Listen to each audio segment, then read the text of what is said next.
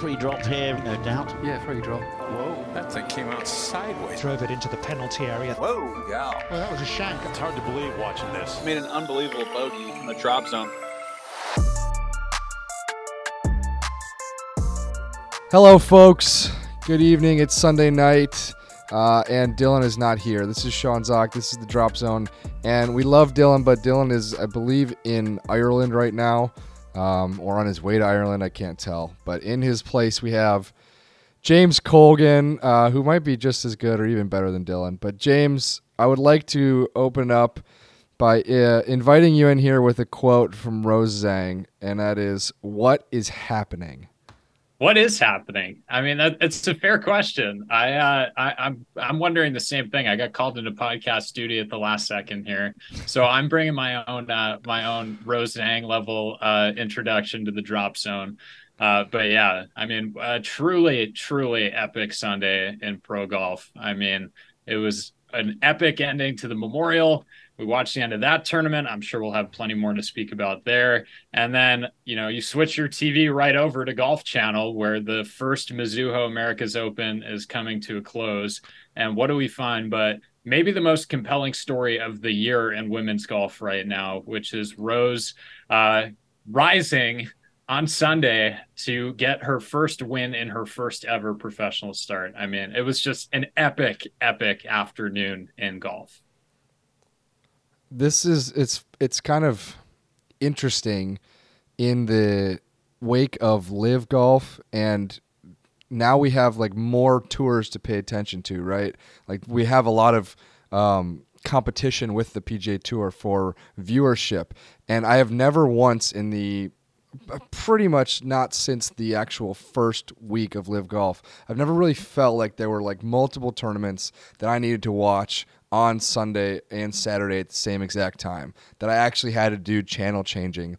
It just doesn't happen that much on the pro golf calendar for a reason, right? You want all of the audience to yourself. This was like the first time where I was like, holy crap, massive tournament on the PGA Tour, but also it's still not the biggest tournament of the week. The biggest tournament of the week is on the LPGA Tour, and it's not a women's major, and I can't remember the last time. Well, that was Sean, the let me case. tell you, my cable connection in my rinky-dink apartment here in Manhattan is not particularly strong, and operating the channel changer is not a strong suit of mine. So I was struggling all afternoon long. I'll admit I was a little relieved when the Memorial ended, just because I knew I could stick to one venue for the rest of my afternoon. But yeah, no, you're totally right. It was kind of cool to see the buzz around this tournament. I think, if you are Mizuho or the LPGA or Michelle Wee West, this is the dream scenario for your first ever tournament. You stage this big tournament right in the shadow of Manhattan. You hope to bring fans out. You hope that people are going to be interested. You hope you'll get a compelling story. And you wind up with this incredible final round, goes all the way down to a playoff. Playoff goes a couple holes long. It was truly a storybook ending to that tournament. And I completely agree with what you're saying. This is the first time in a long time that golf has been a two-channel sport. It feels like it was really it was intense watching for the whole afternoon, and it felt like every time you switched the channel to go watch the Memorial for a few minutes, something happened back on Golf Channel and the Mizuho, and vice versa. So yeah, it was awesome. I think this is why the NFL has had so much success with the Red Zone channel, because this level of access and intrigue all at one time happening simultaneously, it's pretty sick. I like it. I'm a big fan. You're in on it. So basically, to catch anyone up who is listening and didn't sit next to the television all day long, Rose Zhang wins. Now, she won the NCAA tournament a week ago. Happens to turn pro a week later. Does the big profile with The Athletic, right? Brendan Quinn wrote a great profile on her. Does the big media introductory press conference. She does media every single day this week. Plays the entire final round with the lead. Kind of takes on some contenders because she didn't play perfectly today. She did not make a birdie all day long, but she accepts the contention and doesn't crumble.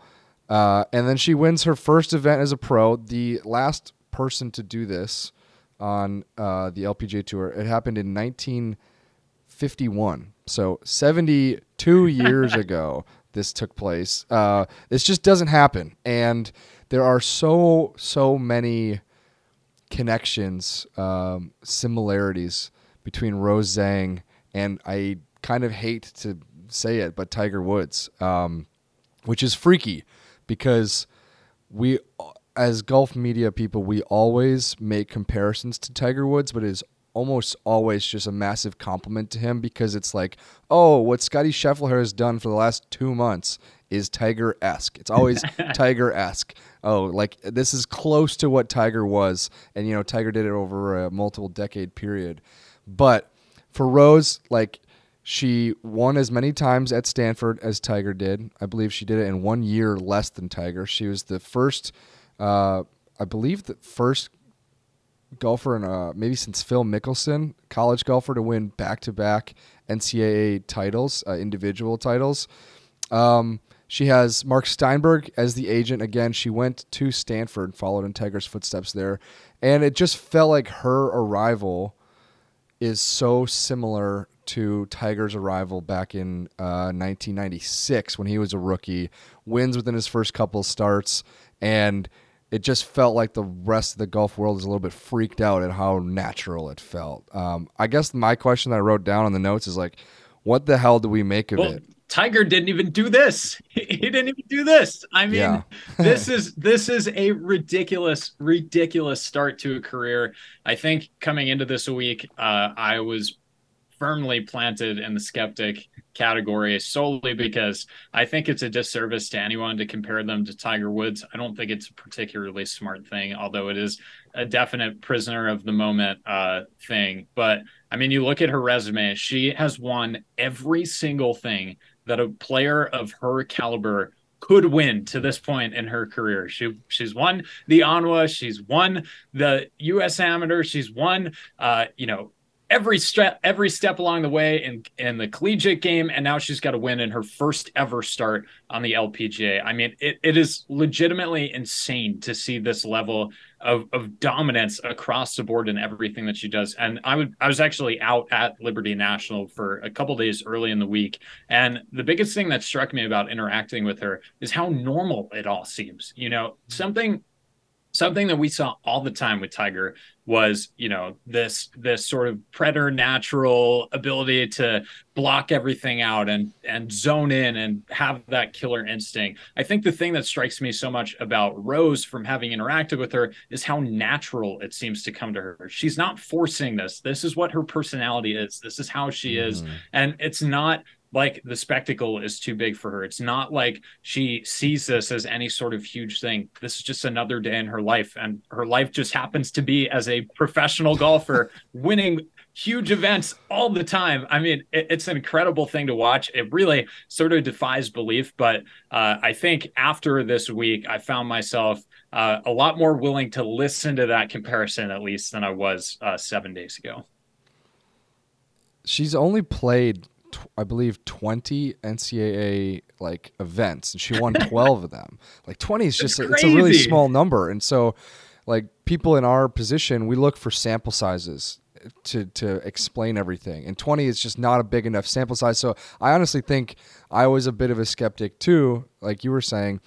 The sample size of 12 wins should kind of dampen that a little bit, but it's not like she contended in a big event. She's made the cuts in major championships, which is kind of something that we see, you know, big name amateurs do. But until, you know, there's a reason why that Curtis Strange quote towards Tiger Woods is so viral. And it's not just because of what Tiger did afterward, but it's that epic like interview basically where Curtis Strange tells Tiger, look, you'll learn what it's like to be out here as a pro. And that type of doubt exists in all of pro sports. Like, until you do it, we don't have to trust that you're going to do it. We don't have to believe that you're going to do it. And she could have very easily just like made the cut, finished T40 this week, and we would have been like, hey, fantastic start to your career, Rose. You've done it as a pro. You've made a pro cut. But no, she literally ups the ante and holds the 54-hole lead, wins after 74 holes. And it was almost like so perfect in my mind that it got to a playoff, because in the playoff, she finds herself against Jennifer Kupcho, who I guess somewhat chased her down on Sunday. And Kupcho is a major champion. She's a Solheim Cupper. She could very well become a LPGA Hall of Famer. So like that is just another layer on top of all this. It's like, oh, hey, Rose, you get to go up against a major champion in the playoff. And the result of that is they both made, I think, bogeys on the first playoff hole. And then Rose finds herself like she must have been 50 yards back of Kupcho in the fairway in the second playoff hole. Pulls out lumber. She is not hitting an iron. And it must have been a 7-wood, 5-wood, some sort of non-iron club.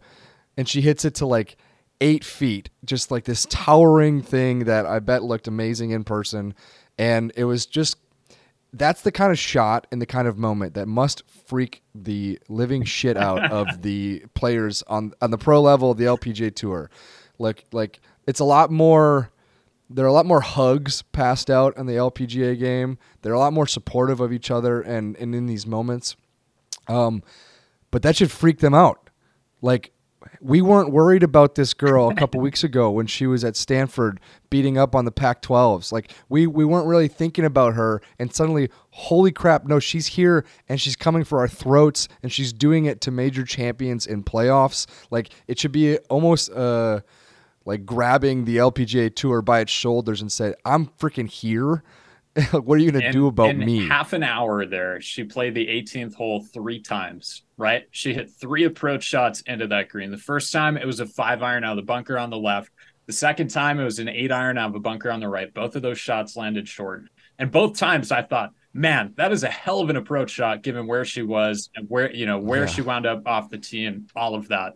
Then she comes out the third time playing this hole. She stripes a drive down the center of the fairway. And then she hits this freaking 3-wood or 5-wood or something to 8 feet or whatever it was. I mean, it was incredible. It's like every time she played, she was just raising the ante just a little bit more from the last time. It was so impressive. I think, I again, prisoner of the moment, but as soon as all of this happened, I immediately had that old Tiger Woods ad in my head, the Hello World.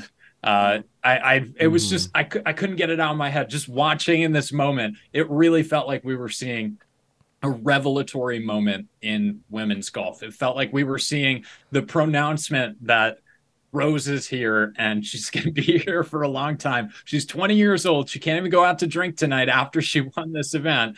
But she's going to be around forever. And that should be a very, very scary proposition to everyone else in the field. Totally. The ramifications, I guess, she immediately becomes an LPGA Tour member, which is funny because we began this week, like I said, with that long profile in The Athletic about Rose and who she is, where she came from, where her parents are from, and we learned like she is going to be finishing her degree at Stanford. Like she's going to go to classes next year while also competing on the LPGA Tour. She's going to be commuting back and forth from Palo Alto to wherever the hell the PGA Tour is that week. And we already know that's an insane LPGA Tour schedule. So like that's who she is. She just happens to be like wickedly brilliant as a golfer on top of all the other things she wants to do in her life. But she's going to be on this Solheim Cup team in this fall. Like that's the ascent. That's how quick the ascent, I guess, can be, and which will be extremely tricky for her. Like she will not clear every barrier in front of her. Tiger Woods didn't clear every single barrier in front of him. He had an oddly like a little bit of a lull in the majors after his initial Masters win. But I basically say that to bring up all the things that pro golfers do, like inclusive of the Solheim Cup. She's made this massive jump doing all those things. And I don't want to get ahead of ourselves, but she is just such a delight to watch. Her smile is it fills up the room. Like her, like I said in that quote right when we started, like that was her first reaction. What is happening? What is happening to me? It's such a true delight to kind of piggyback on whatever she does, and just to kind of, I don't know, it feels like you're a part. You talked to her this week. Alan Bassable, our boss, talked to her this week. Claire Rogers did a great interview with her on golf.com, and so she's fantastic to be around at this moment, and that's just the vibe that she gives off. I am excited to see how long that can last. I hope it lasts. It was kind of awesome watching at the end of the event. I mean, I was on the edge of my seat. I was I was chewing my fingernails, doing every nervous tick I have was in full effect watching as Rose was kind of trying to close things out. And as I was watching her play, it just kind of occurred to me she was less nervous than I was for this moment. She was less nervous. She had nothing to worry about in this moment of going out and trying to compete to win her first ever event in her first ever start. I feel like that speaks so much to what her makeup is and what her mindset is. Yeah, it's very exciting. And I think if you're the LPGA right now, to get a true, like, American born, like, superstar talent to come through the ranks, who is so willing to be available in press settings, who's so willing to deal with sponsors and all of the stuff that comes with that. I mean, this is a dream scenario for women's golf, is to get a player and a star, not only of this talent makeup, but also of this personal makeup, who can handle all of these things so unflappably. I mean, yeah, it is so impressive. I think the first thing in my mind was we've got 3 weeks here until the KPMG Women's PGA at Baltusrol, which is just up the block, and I know we're going to see Rose there, and I'm very excited to see what comes out of that, because, I mean, already after seeing her play the way that she played this week, especially with what looked like ostensibly not her best game, that's the thing that nobody's really talking about right now, is she didn't really play all that well today for her own ability. I mean, yeah, to think of what she could be at by the time this season's done, by the time this year is done, it's an incredibly exciting thing, not only for her, not only for the LPGA, but for all of golf. Yeah, it's certainly an injection in the LPGA at a time when Nelly Korda is battling issues with a back injury. Her sister Jess Korda battling a really, honestly, it sounds like a worse back injury.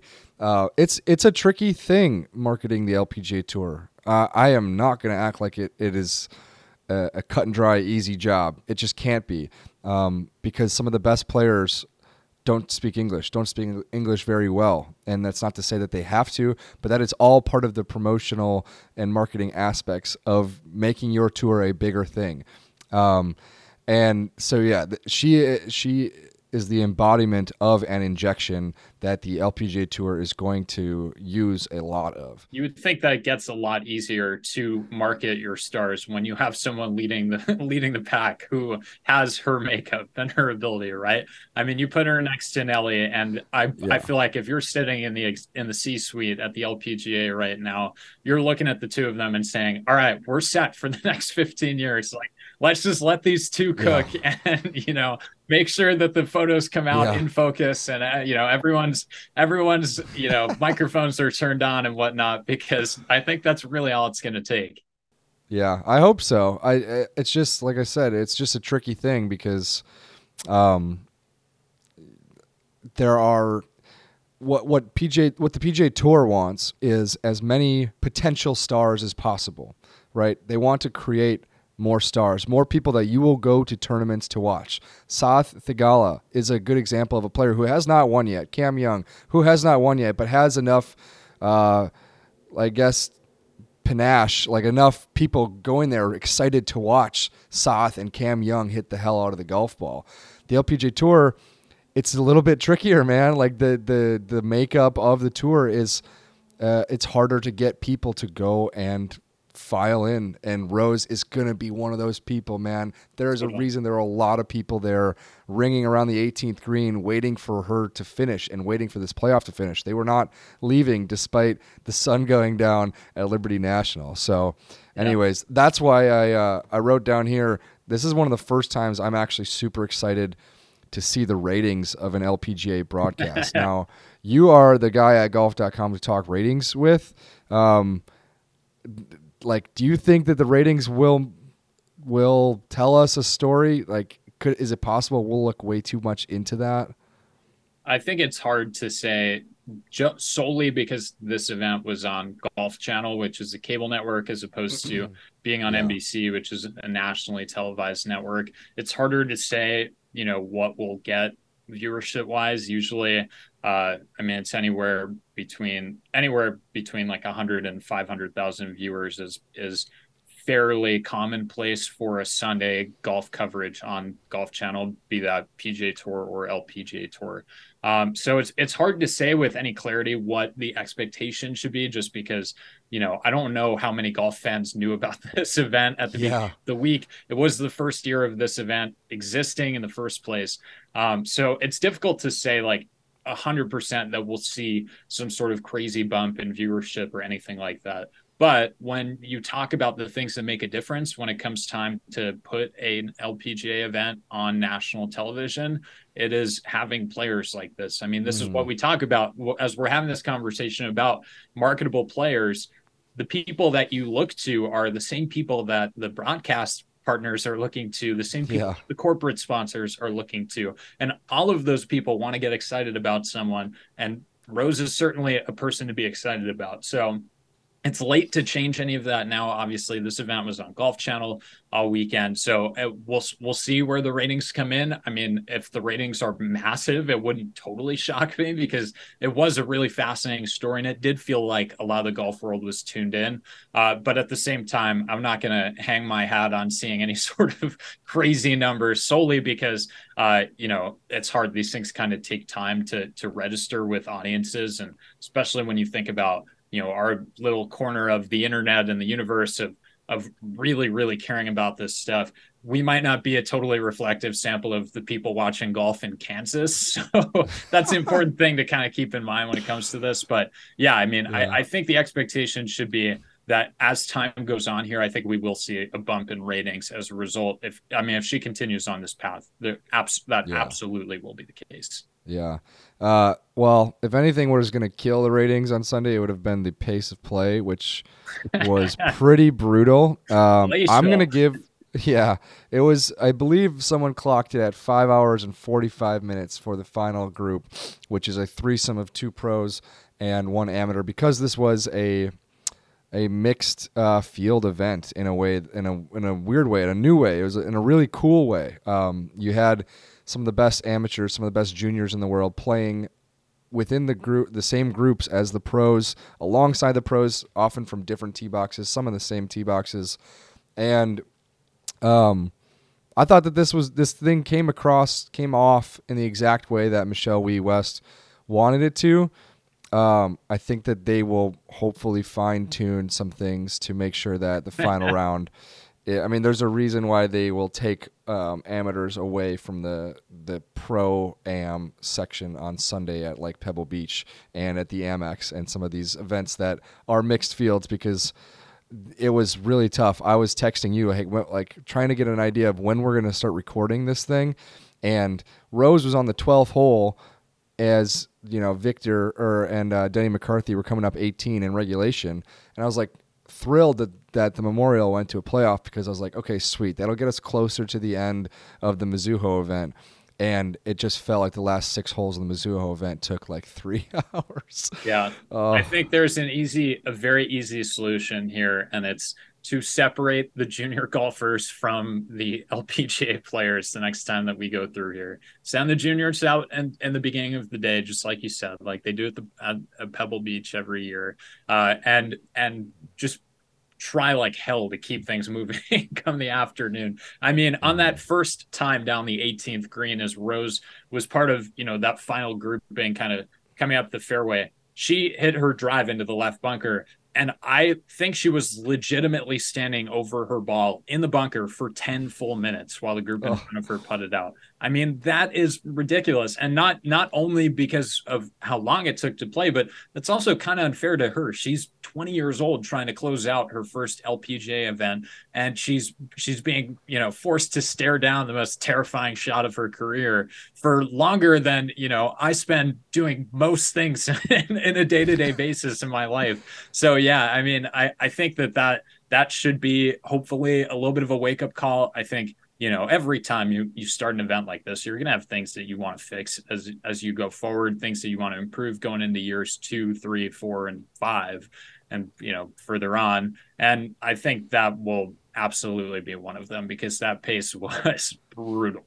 Yeah, it really was. Any other thoughts on Rose from the week, or are we ready to move on to the Memorial? I'm ready to move on. All right. Well, Viktor Hovland wins in a playoff at Jack's Place, Muirfield Village, over Denny McCarthy. And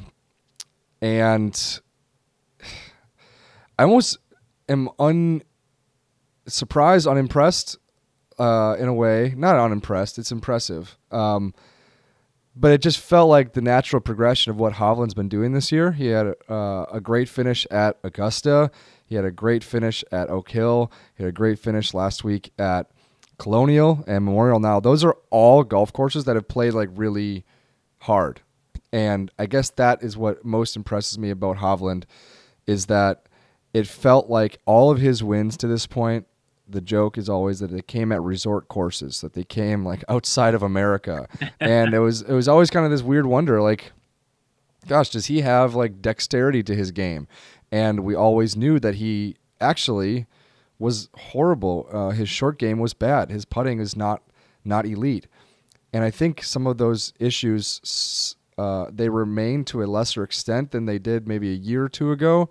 But this is like his defining moment of, he was moving towards this thing all year. And so that's why I'm very unsurprised by it, and trying to remind myself that this was a massive victory for him. So before we launch into this conversation, and because I do want to talk about this, but first and foremost, I've been thinking about this all weekend. Jack's Place, is that capital J, capital P? Is it capital J, lowercase p? It feels like it's used so ubiquitously. I was truly wondering this all weekend long. I was including Jack's Place in stories that I was writing. If you're listening to this, you can go and read some of them. I was horribly inconsistent with my usage of this. It's capital letters each. Capital J, capital P. All right. Rubber stamping that. Place. We're locking that in. But yeah, no, Viktor was very impressive, but I fully agree. He actually, a week ago, Monday, I picked Viktor on our weekly preview video to win this event for the exact reason that you just lined up. I think he has proven that the momentum has been pushing him in this direction. He's proven that his game is capable of rising to the occasion. And I think especially he's proven he's a really good player at really tough golf courses, which is kind of interesting, because when you look at some of the weaknesses of his game, what you just talked about, his short game and his putting, those things would tend to lead to, maybe playing a little bit poorly when you get into a situation where the rough is really thick or the fairways are narrow.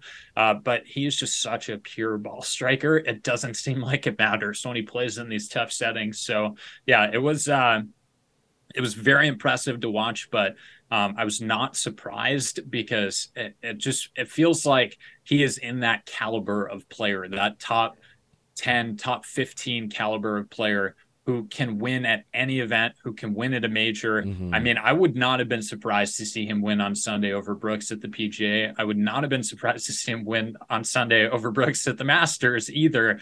And a lot of people forget he was in either the last pairing or one of the last pairings at the Open last year at St. Andrews. So he has been lurking around at big events for months on end here. And I think I personally am happy for him. I was gutted for him after the PGA. I mean, just watching how tough he'd played. He seemed like a much more learned golfer. It seemed like he knew how to deal with the challenge that came with, playing in a major. He had that great quote about wearing out the middle of the green. And, I think when it comes to to getting this sort of defining win for him. It wouldn't shock me if this is the first of a few more wins to come after this. It wouldn't shock me if he's in contention at the US Open later this month at LACC. It wouldn't surprise me if he's in contention at the Open Championship at Royal Liverpool in a month's time. So, I mean, I think it all speaks to where his game is at. And I think the big question for him is going to remain, as ever, can he survive with the wedges? Because we saw this on Sunday too. I forget what hole he was on, but he had a greenside chip and he hit his, it should have gone maybe 10 yards, and his chip traveled about 3.5 feet and then came to rest in the rough. So it's clear that he hasn't fully exercised those demons yet. But yeah, I think there's a lot of optimism for his game heading into the rest of the golf season. I think it's interesting that you said you wouldn't have been surprised that he won at the PGA or at Augusta, because I disagree. I did not. When I saw it was him versus Brooks, now I was not following, I was not at the PGA. I was at a wedding. So I was following the leaderboard more than I was watching the golf tournament. And I know you were there, so you probably have a better idea than me. But I saw him versus Brooks, and I saw what Brooks has been doing all year, and I just thought, there's just no chance that Vic has it in him to throw enough punches at Brooks Koepka to knock out Brooks Koepka. And I was thinking that at Augusta National too, where it's like there's just not enough. There are too many holes for Vic to play a pitch shot from 40 yards into the greens at Augusta National. Like, I don't even know if either of those things truly played out. He happened to not win. Jon Rahm, at the time, the best player on the planet, won at Augusta, and Brooks Koepka, the best player that week, won at PGA. Yeah. And so I guess what this does for me, because the Memorial is like a light version of a major championship in a lot of ways. It's a minor, some would say. It's a minor championship. And so I guess, yes, I totally expect him to be in contention at LACC. And I think this kind of, it shouldn't be winning a playoff hole that kind of changes my mind about what Vic can achieve. But how scar tissue builds up with these guys at various moments, and victories wipe scar tissue away in a lot of ways. And sometimes those victories have to come in certain moments, and doing it in a playoff at capital J, capital P, Jack's place in front of the 18-time major champion on a day in which, or a week in which his best round was 69. Like, he didn't have I think in the past he has taken some of these resort courses deep. He's shot in a bunch of 63s. Like, this is just grinded out type of golf. That's what's going to happen at the US Open in a couple weeks. So it's certainly a favorite. It's funny you say this, Sean, because I had the exact same perception of Viktor that you currently have or had of him at the PGA heading into Sunday. And I actually, on Sunday morning, I said, I think Brooks is going to pull away here. But then there was a moment on Sunday that really changed my mind. And maybe this is a fool's errand. Maybe this is fool's gold, whatever. It was the second hole. It was him and Brooks in that final pairing.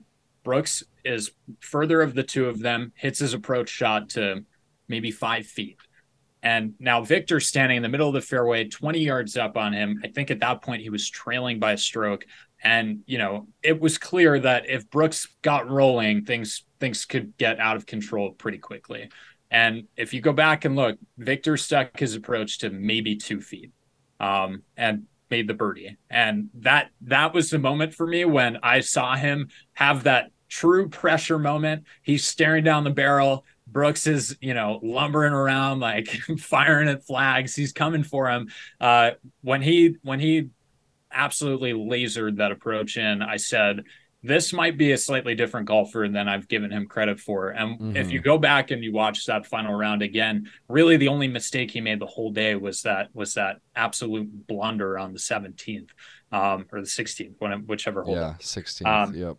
That was the only mistake he made all day. Was on that one hole. Otherwise, I thought he threw more than enough punches to hang in. Obviously, Brooks, wound up on top and wound up on top by a fairly sizable margin. But I think if you go back and watch that tournament was much closer than it looked, and I also thought it revealed to me at least a lot about Viktor that I had previously doubted about his ability to kind of have the cojones to stick around. That's the only real shame why we're missing Dylan today is because Dylan spent a bunch of time with Vic lately. Victor's this could be breaking news, but I believe the magazine's coming out soon. Victor's going to be on the cover of the July issue of Golf Magazine, and Dylan. Yeah, Dylan was involved in that, so I do wish Dylan could have been here for the podcast to kind of talk about that. What he saw in Viktor, because I'm sure he sees something different than I did. But either way, Viktor wins over Denny McCarthy.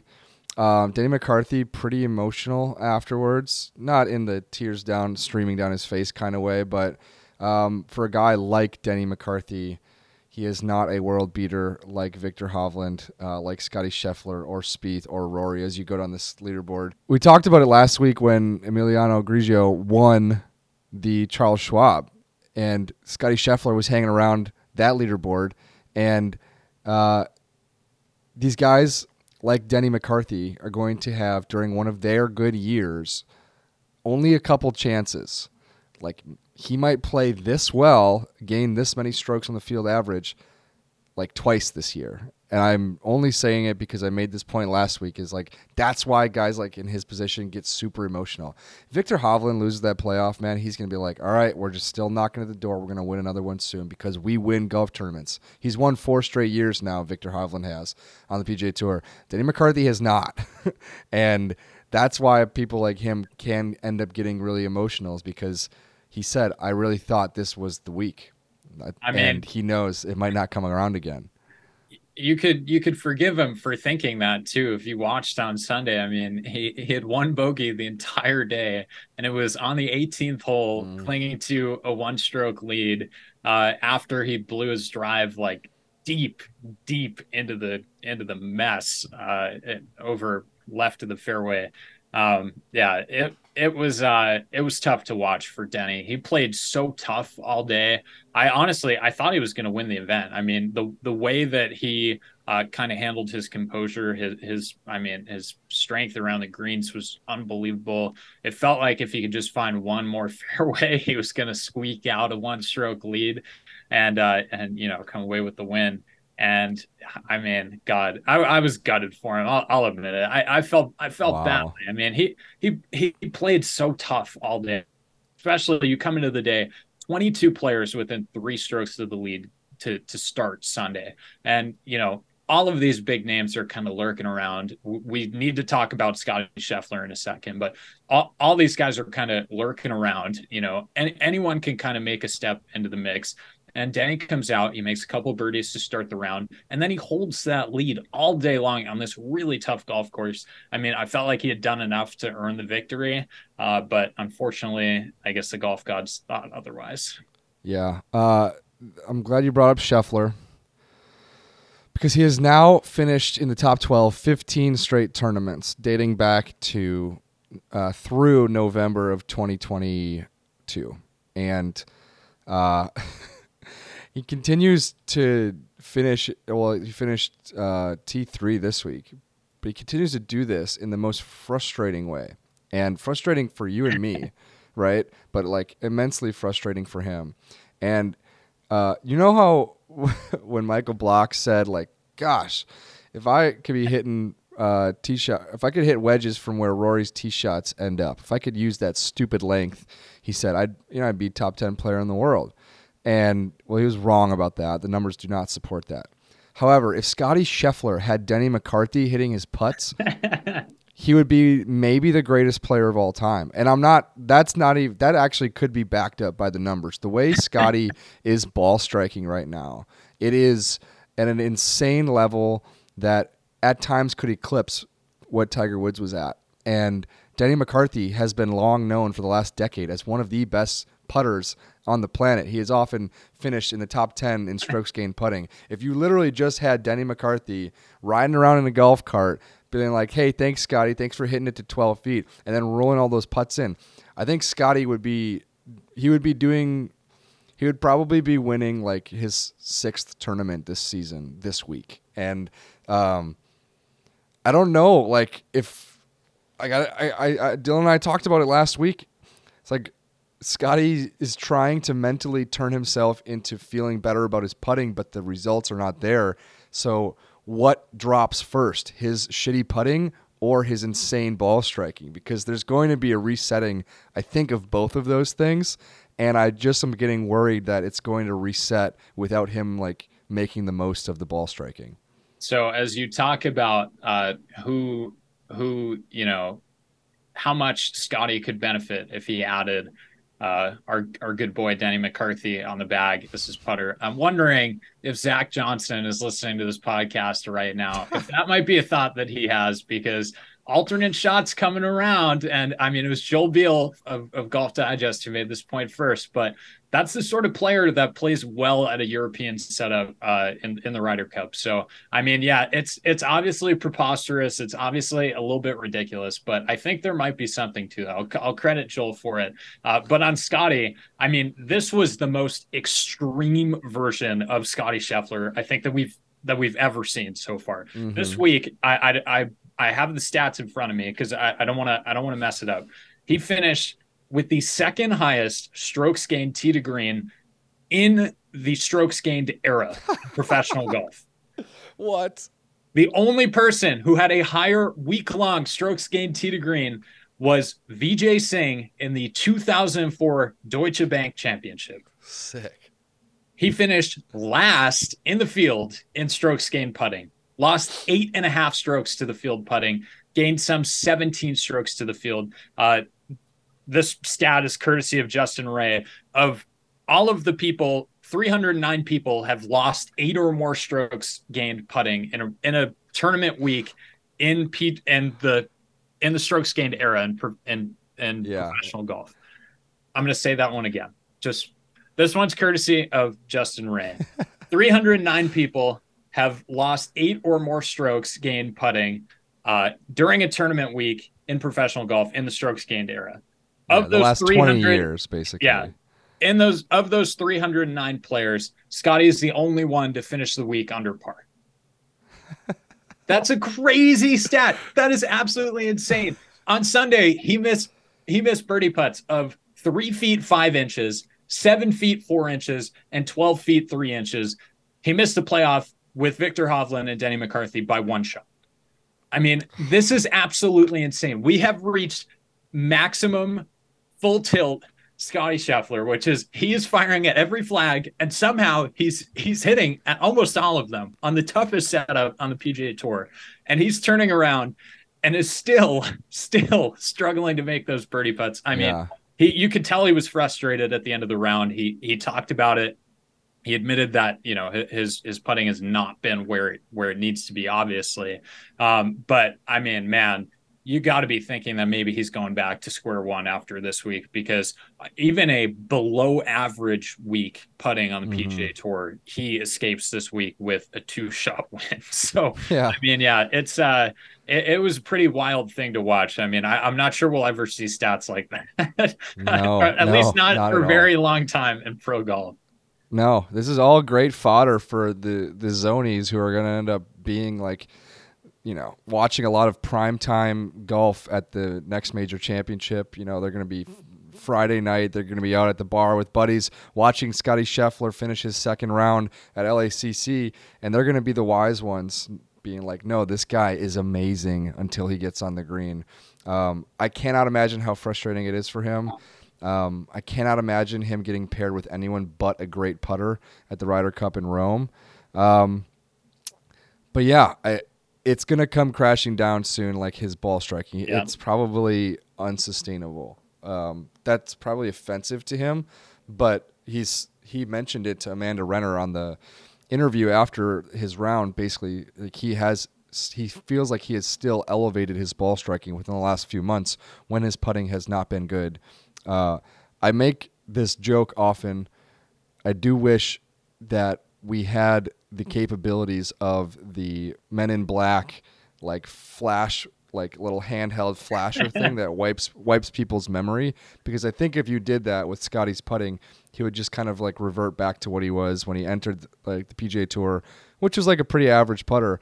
And he's come so far with every aspect of his game that it just must kill him internally. He can't fix this. But what is interesting when you think about his putting, like it will be the reason why people don't bet on him at LACC at the US Open.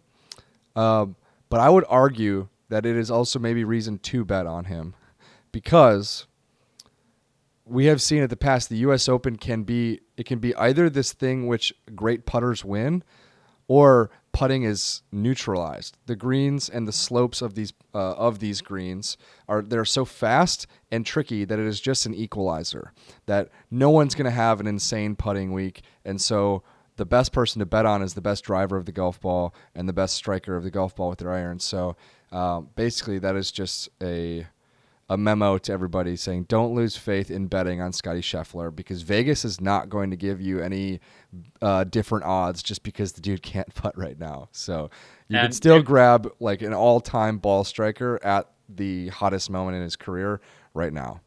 And if you are going to lose faith, you're not going to blame this podcast for it. And that's final. Sean, I have to ask, speaking of people we're betting on for the US Open, what are Rory's betting prospects right about now? God, I don't know. Because it felt very important that he got to a 54-hole lead again. Rory has been a weird golfer the last couple months. A weird version of him, right? Like he's still playing oftentimes a lot of very good golf for a typical average tour player, but he's not average in any way.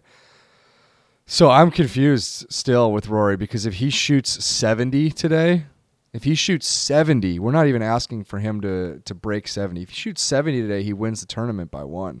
He didn't, and he instead shot 3 over, and really kind of receded from contention rather quickly and became irrelevant in terms of this tournament.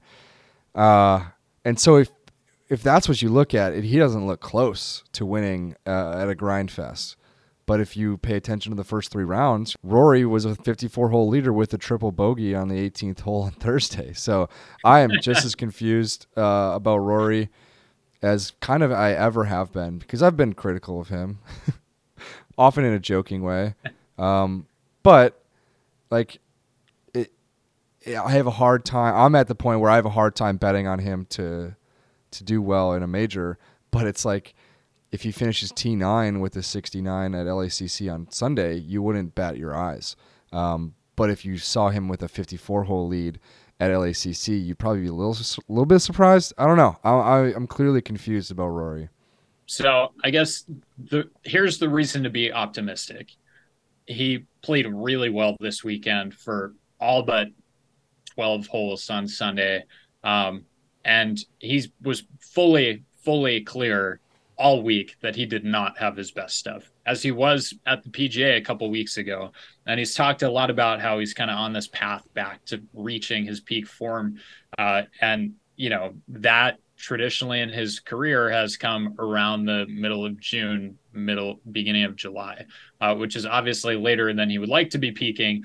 But that's the argument in favor of him. And then if you watched him on Sunday, even as he was, you know, blowing his irons all over the place, if you watched him with the driver, he was pounding that club. And for the better portion of the last couple months, that has been the weakest club in his bag. He has not been able to keep that thing in the face of the earth. He hit a drive today that went 371. And it was like not aided tremendously by either a drop or the wind. It was a true 371 blast. Yeah, he was swinging that club with a lot more confidence than we've seen from him. So if you're looking for the reason to bet on him, that's why. If you're looking for the reason to bet against Rory, it's, you know, the way he's been swinging his irons for the last 2 months. I mean, it has been just not at all where it needs to be for him. I don't know what's happening with his distance control or his, he says he's dealing with getting too open, and then he was too closed for a big chunk of Sunday. He's missing in both directions. He's missing long, he's missing short. That is something that is concerning to me, because I don't ever question Rory's ability to hit it close on, to really any pin. When he's standing in the fairway, I don't question his ability to do that. But I think maybe that there's some sort of mental block there right now where he just doesn't have the confidence standing over the ball to just go for the center of the green or go for the flag stick. It felt like he was gripping the club a little bit too tight today. I think that that's been a little bit of a theme recently when you look at those final round performances. So I think the argument against him is probably a little stronger than the argument in favor of him right now. I mean, obviously the results say that, but there's more to the argument in favor of him than I think people will probably be giving him credit for come 2 weeks from now when we descend upon LA. I'm just so bored with, not bored by you making this argument, but the pro argument is like, oh yeah, he's hitting this driver really good right now. It's like, yeah, that's the guy we know. That is who Rory is. And that is the guy who has not won a major in 9 years. And so I am so bored by anybody who thinks that is like the crux of the Rory dilemma. Definitely. And I would like to be clear. I am not saying that is the crux of it. I'm just saying if he can't keep the driver on the face of the earth, he doesn't stand a chance at any of these events. And that was a big struggle for him heading into it is his cheat code in a way. And so it is great. Like his golf is going to be great when he hits that club great. In the same way that, like when Spieth putts really well, like that's his cheat code at times. Or you could say the same for Jason Day. If you bet on Rory to actually win a major right now, like, I'm sorry, it's just not. it's just not going to happen right now. And I honestly, whenever I make jokes about him or retirement jokes that I've made in the past, like I think it's always made with like a desire that I want to see him win again. It's always like, come on, dude. Like it's not that Rory needs to retire. It's that I'm retiring my hope for him. I'm setting aside my my hope that he actually will do it, because you get let down in a way. And so, call me crazy when he has a 54-hole lead again, either here at LACC or at Royal Liverpool, which is probably where it will happen. It's Liverpool for sure. But anyway, it's hard to find like the definitive nature of his game right now. When guys like Rahm win the Masters, guys like Scheffler finish in the top 12, 15 straight tournaments, even guys like Viktor Hovland, who played in the final pairing with Rory at St. Andrews, and no one thought that Viktor was going to be able to hang with Rory at that course for 4 straight days, and he didn't. He actually backed down on Sunday. So, like, Viktor is not in Rory's ecosystem, his layer atop the game, but right now he kind of is. And so, of all people, Rory's going to be someone that's aware of that.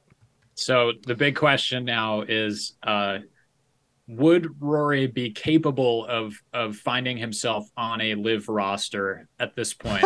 Or would they be too tired of his BS, as Phil Mickelson claimed? Oh, God, I'm so glad you brought that up. To Adam here. Do you think Rory gets a spot? I mean, we know he's struggling, but can he earn a spot onto a live roster? So I'm glad you brought this up, and to clue in the people on our listenership who don't follow Phil Mickelson on Twitter but have been following this show, I feel like we talk about it every freaking week. Phil continues to air his grievances on Twitter.com, and that's fine. Bless your soul if you don't follow Phil on Twitter. I mean, really bless your soul. That's fine if Phil wants to get his thoughts out that way. It's weird.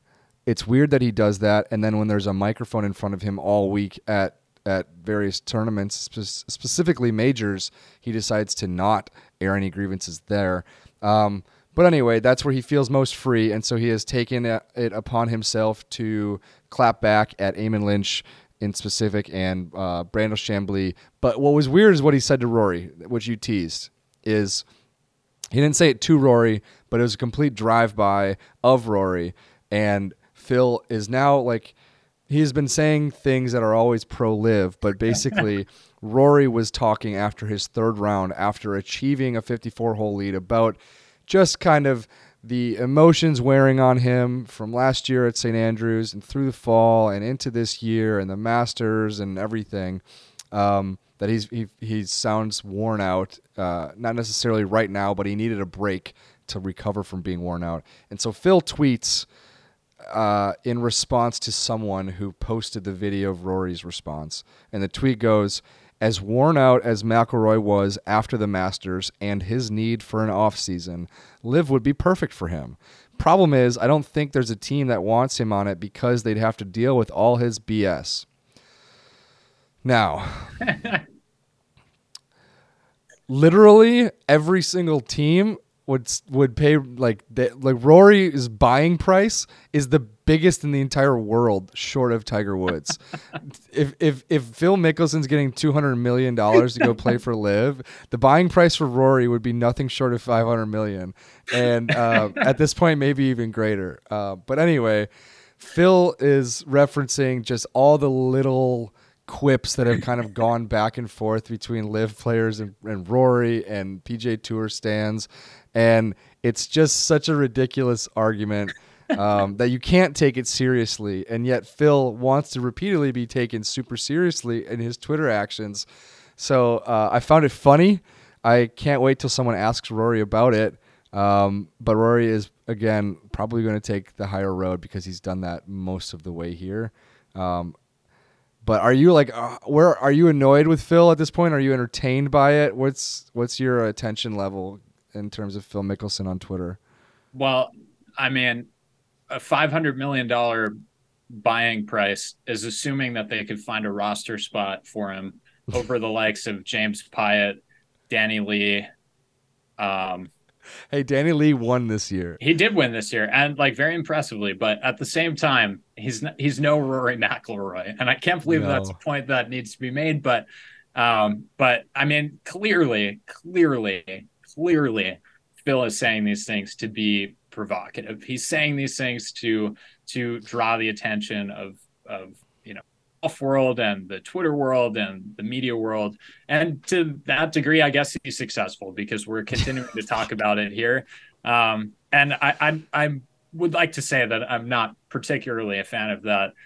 But the thing that I will say on this is I'm kind of confused as to what the benefit is of anyone even talking about this in the first place.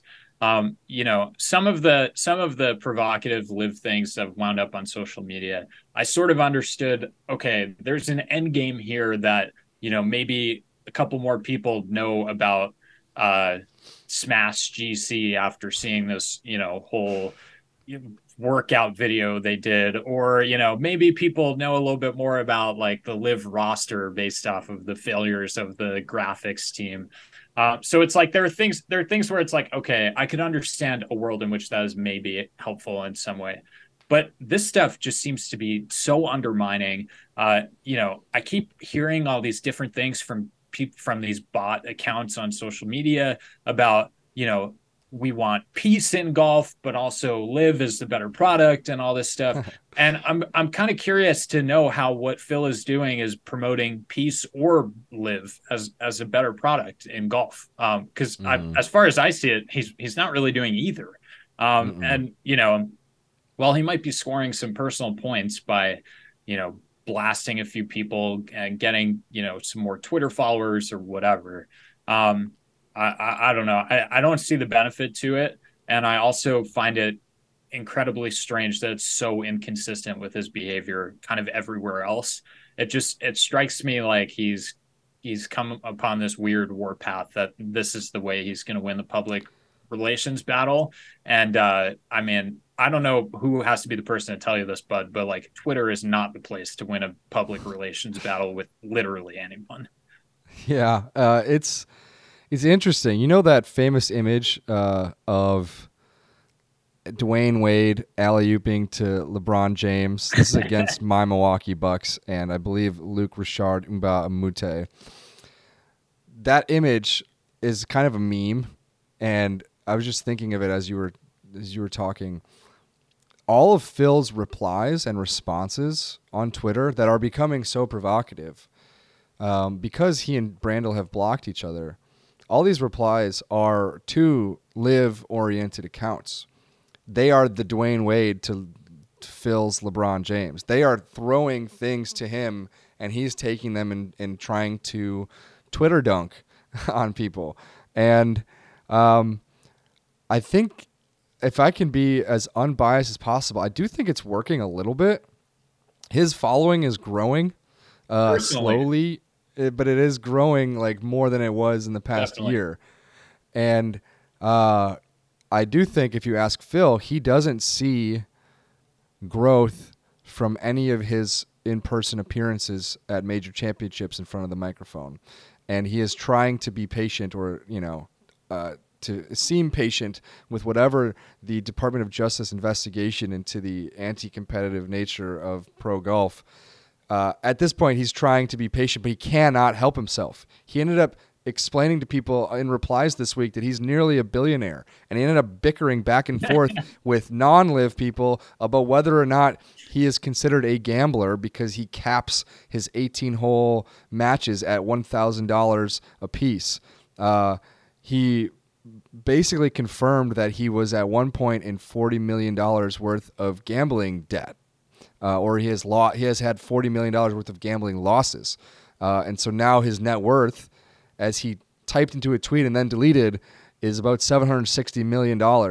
And so it's just more than anything, hopefully for the last time this month on this podcast, it is just sad that is where one of the game's greatest players has gotten to kind of yelling scoreboard and saying, yeah, but I got all this money, and, trying to really deflect against criticism and use these alley-oops from extremely biased accounts to Twitter dunk on people and do drive-bys. Like, at this point, the Mad Men gif or meme of Don Draper entering the elevator and saying, I don't even think about you. Like, I think Rory's at that point with Phil. I think that's why Rory wants to back away from talking about live in press conferences, because he was constantly getting asked about it, and now he just doesn't even really care about Phil. I don't think he gives too much because he's kind of helped the PGA Tour push itself forward. It's not as much of a debate anymore. We've gone almost the full 360-degree run with a Twitter account. We are just Phil tweeting that he was hacked after posting some sort of controversial thing away, because we've already had him tweeting the controversial thing. We've had him then, standing by it and saying, I don't care what anyone says about it. Then we've had what he did today with Rory, which was to say, it was a joke all along. You people take all of this too seriously. You don't get it. All we need is just I was hacked. That wasn't me. That wasn't my account. Just to keep it, just to fully, complete the circle there.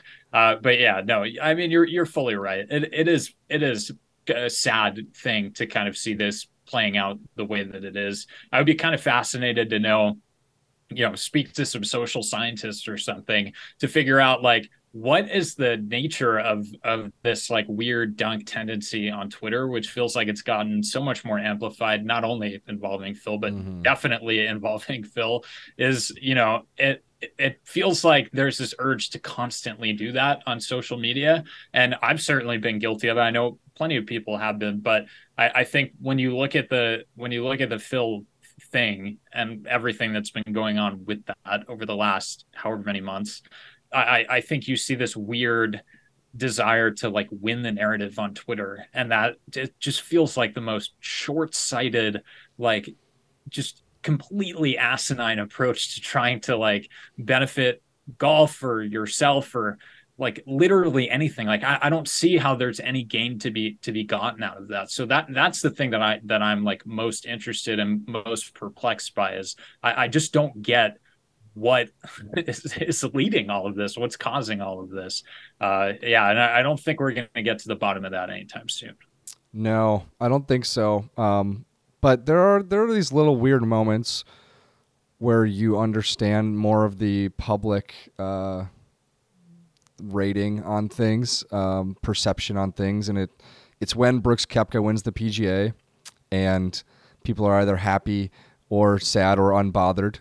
It's when Liv decides to not report the ratings of its broadcasts. It's, to continue to use Brooks' example, when he wins, is like when Rory wins his next major, the applause around that green is going to be absolutely bonkers. And when Brooks won his most recent major, the reception around that green was, I think, decidedly a little bit less bonkers than it maybe could have been or would have been for other winners. And is that the price that has been paid by joining Liv Golf? I don't know. It feels as much of a correlation as I'm comfortable making. But, yeah, Twitter seems to be the place where the dunking and the gotcha lines exist right now, because it's a place that measures things, retweets, quote tweets, views, likes, etc., and following. And like I said, Phil's following is growing. And he's not paying for Twitter Blue either. So, I mean, there's something to be said for that along the way. He's hanging on. That net worth is growing by $9 a month. So that's just something to keep in mind. I think that's a pretty good way to end this, James. As you can see in my background, the sun has gone down here in Chicago. But thank you for filling in for Dylan. Do you have any final thoughts before you go on what it was like stepping into Dylan's shoes?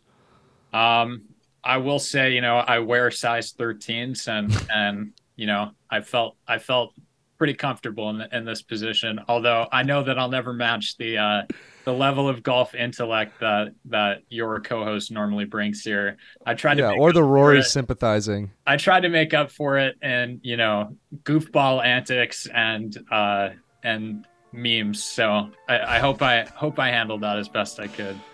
Oh, you did. Thank you, James. Thank you to anyone who's still listening at 67 minutes in here. An hour flies by when you're having fun.